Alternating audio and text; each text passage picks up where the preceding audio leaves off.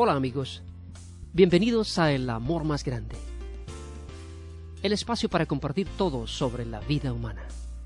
La vida humana, bella, dinámica, retante, pero a veces compleja y siempre urgiéndonos de respuestas.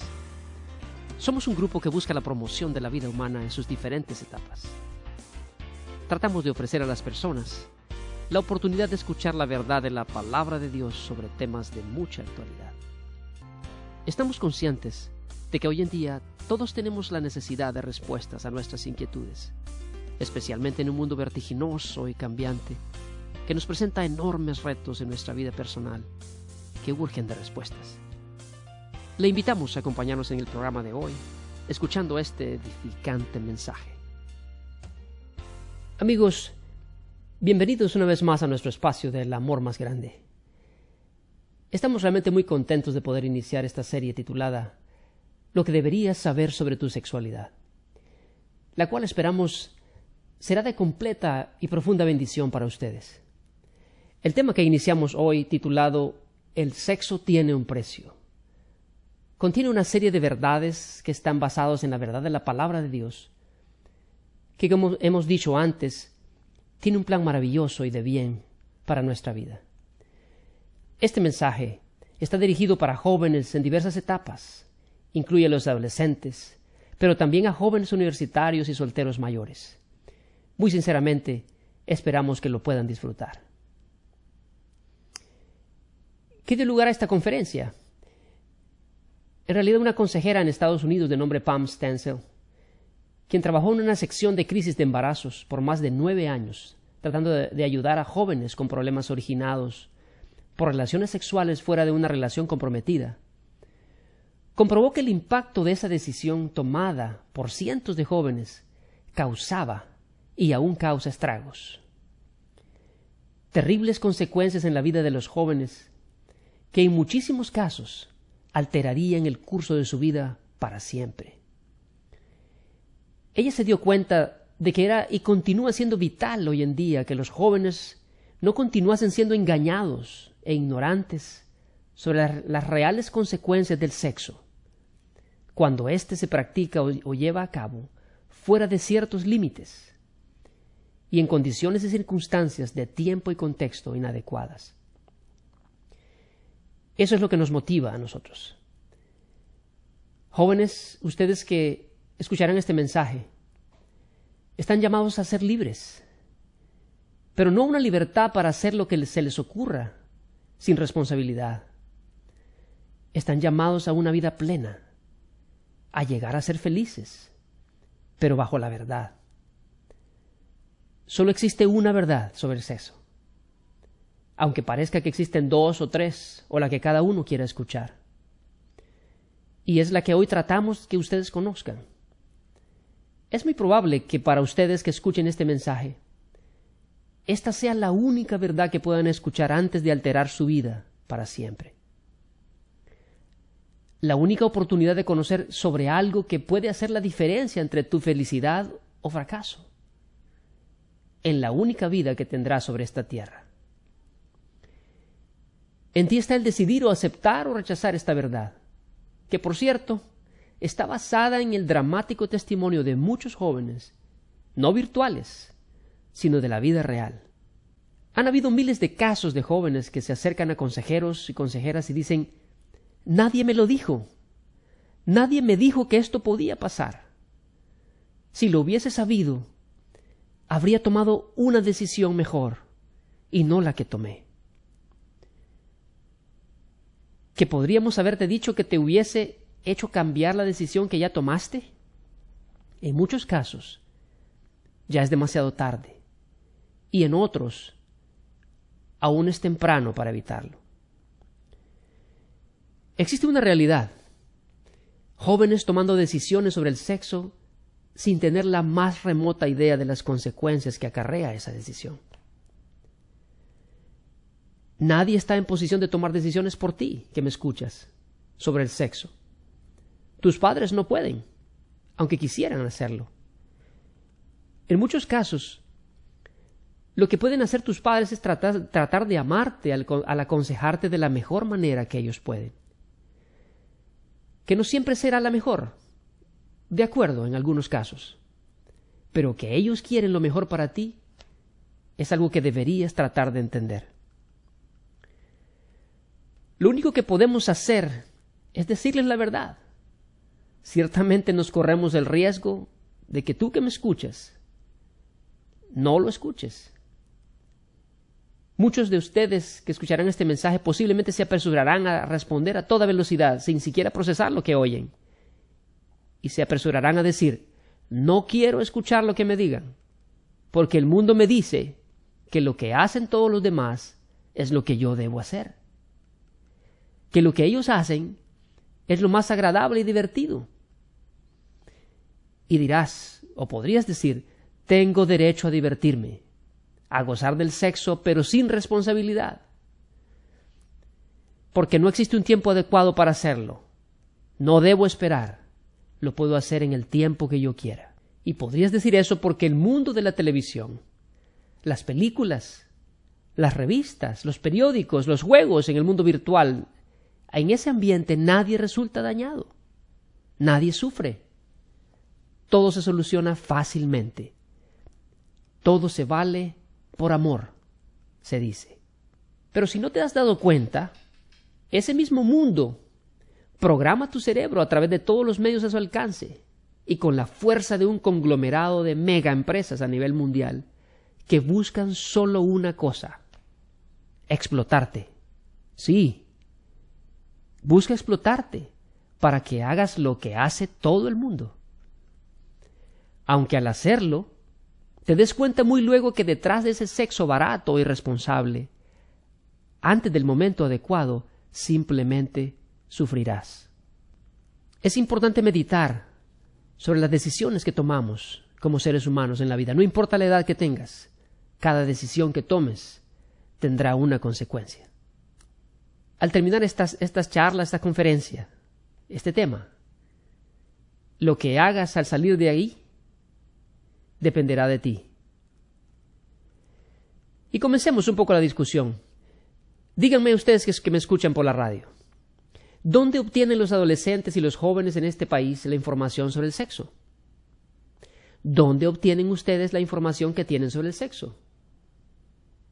Escucho su respuesta: la televisión.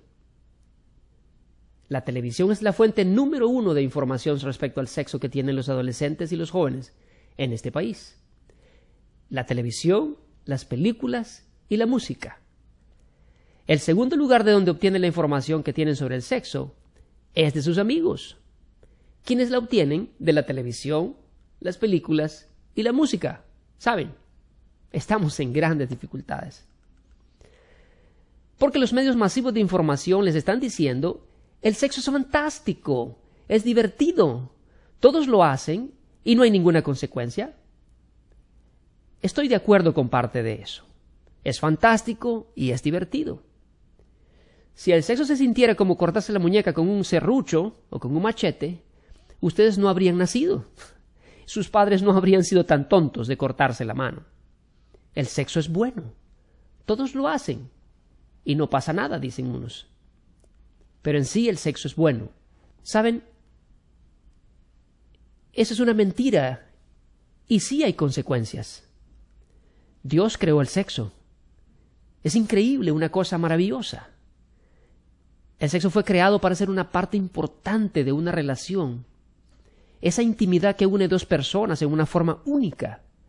Dios lo creó para nosotros. Hizo del sexo algo maravilloso. Sin embargo, déjenme decirles que Él lo creó dentro de ciertos límites, dentro de los cuales el sexo es fantástico. Pero fuera de esos límites, el sexo es algo terriblemente destructivo. Es como el fuego. El fuego para calentarnos en un lugar donde hace mucho frío es bueno, ¿estamos de acuerdo? Pero el fuego en el piso de la sala de tu casa, o en las paredes o en el techo de tu casa, no es algo positivo. Podría incendiar tu casa y lastimar a tu familia. Por principio universal, tiene que tener límites. ¿Cuál es el contexto? El límite que creó Dios para el sexo. Es la pregunta que hacemos. Hay una respuesta: el matrimonio. Esa es la respuesta correcta. Sin embargo, muchos jóvenes cristianos en oficinas de consejeros a través de los años han dicho: pero nos amábamos. Y diríamos, Dios no creó el sexo para el amor como tal. Creó el sexo para el matrimonio, en el primer contexto. Un compromiso permanente que dura toda una vida. Ese es el límite del sexo. Ahora, a veces en el matrimonio hay amor y eso ayuda mucho. A veces, desafortunadamente no, o hay poco amor. Pero ese no es el criterio. Hace 20 años yo subí al altar y miré a la mujer con que me estaba casando y le dije: tú y solo tú, para bien o para mal, en la riqueza o en la pobreza, en la enfermedad o en la salud, hasta que la muerte nos separe. Fue la decisión que yo tomé. Antes de casarnos, los seres humanos, los jóvenes, pensamos que cuando nos casemos viviremos felices para siempre. Un emocionante romance, todo romántico, todo el tiempo, y tal vez piensen eso porque ven el matrimonio de sus padres y ven que es la relación más romántica que han visto y saben que la suya será igual.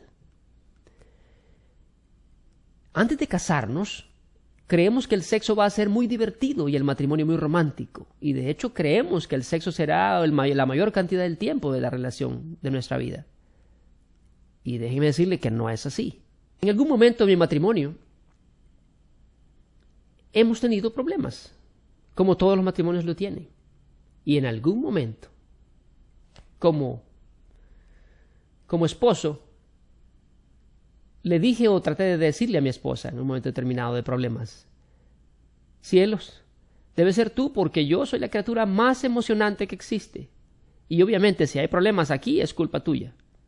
Quizás si te dejara conseguiría a alguien mejor y tendría una relación perfecta. ¿Saben qué? Los matrimonios son matrimonios porque tienen problemas. Algún día cuando ustedes se casen, su matrimonio tendrá problemas porque van a formar parte de él. Se van a casar con una persona, un ser humano como ustedes, imperfecto. No somos Dios. No somos perfectos, ustedes no lo son ni lo será su pareja. Yo no le dije a mi esposa hace 20 años: ¿permaneceré casado contigo, sí? ¿O seguiré casado contigo si me tratas como espero ser tratado? Ni le dije: ¿seguiré siendo tu esposo si pones la ropa en su lugar? Ni permaneceré casado contigo si no aumentas 50 libras en los próximos 10 años. No. Lo que le dije fue: estoy dispuesto a comprometerme contigo por el resto de mi vida, pase lo que pase. Jóvenes, ese es el contexto seguro para el sexo. Porque escúchenme bien, si cualquiera de ustedes va a abrirse por completo, si le van a dar a otra persona todo lo de ustedes, le van a dar todo a otro ser humano, física, emocional y espiritualmente, si se van a convertir en una sola carne, más vale que sepan que la otra persona no les va a abandonar, porque si lo hace, ustedes sufrirán. Desde esta perspectiva podemos empezar a entender que el sexo no es una ilusión y no es una decisión sencilla, es una decisión seria. Si olvidan todo lo que les digo hoy y recuerdan solo una cosa, esto es lo que quiero que escuchen: si tienen relaciones sexuales fuera de una relación matrimonial permanente, lo van a pagar. Hay un precio. Nadie ha tenido sexo fuera de ese contexto sin haberlo pagado. Y esto que acabamos de decir está relacionado con ese pensamiento deformado de echarle la culpa a Dios por ciertas cosas que nos pasan. Como lo hemos dicho antes, una parte del sufrimiento humano está directamente asociada a las decisiones que cada persona toma en distintos momentos de su vida. La pregunta es, que ustedes me harán: ¿cuál es el precio? Y diríamos, ¿vale la pena? Vamos a hablar a continuación del costo físico, del costo emocional y del costo espiritual del sexo. Hablaremos de ciertos límites que podemos establecer para ayudarnos a decirle no al sexo hasta que formemos parte de una relación permanente. Hablemos de los costos físicos.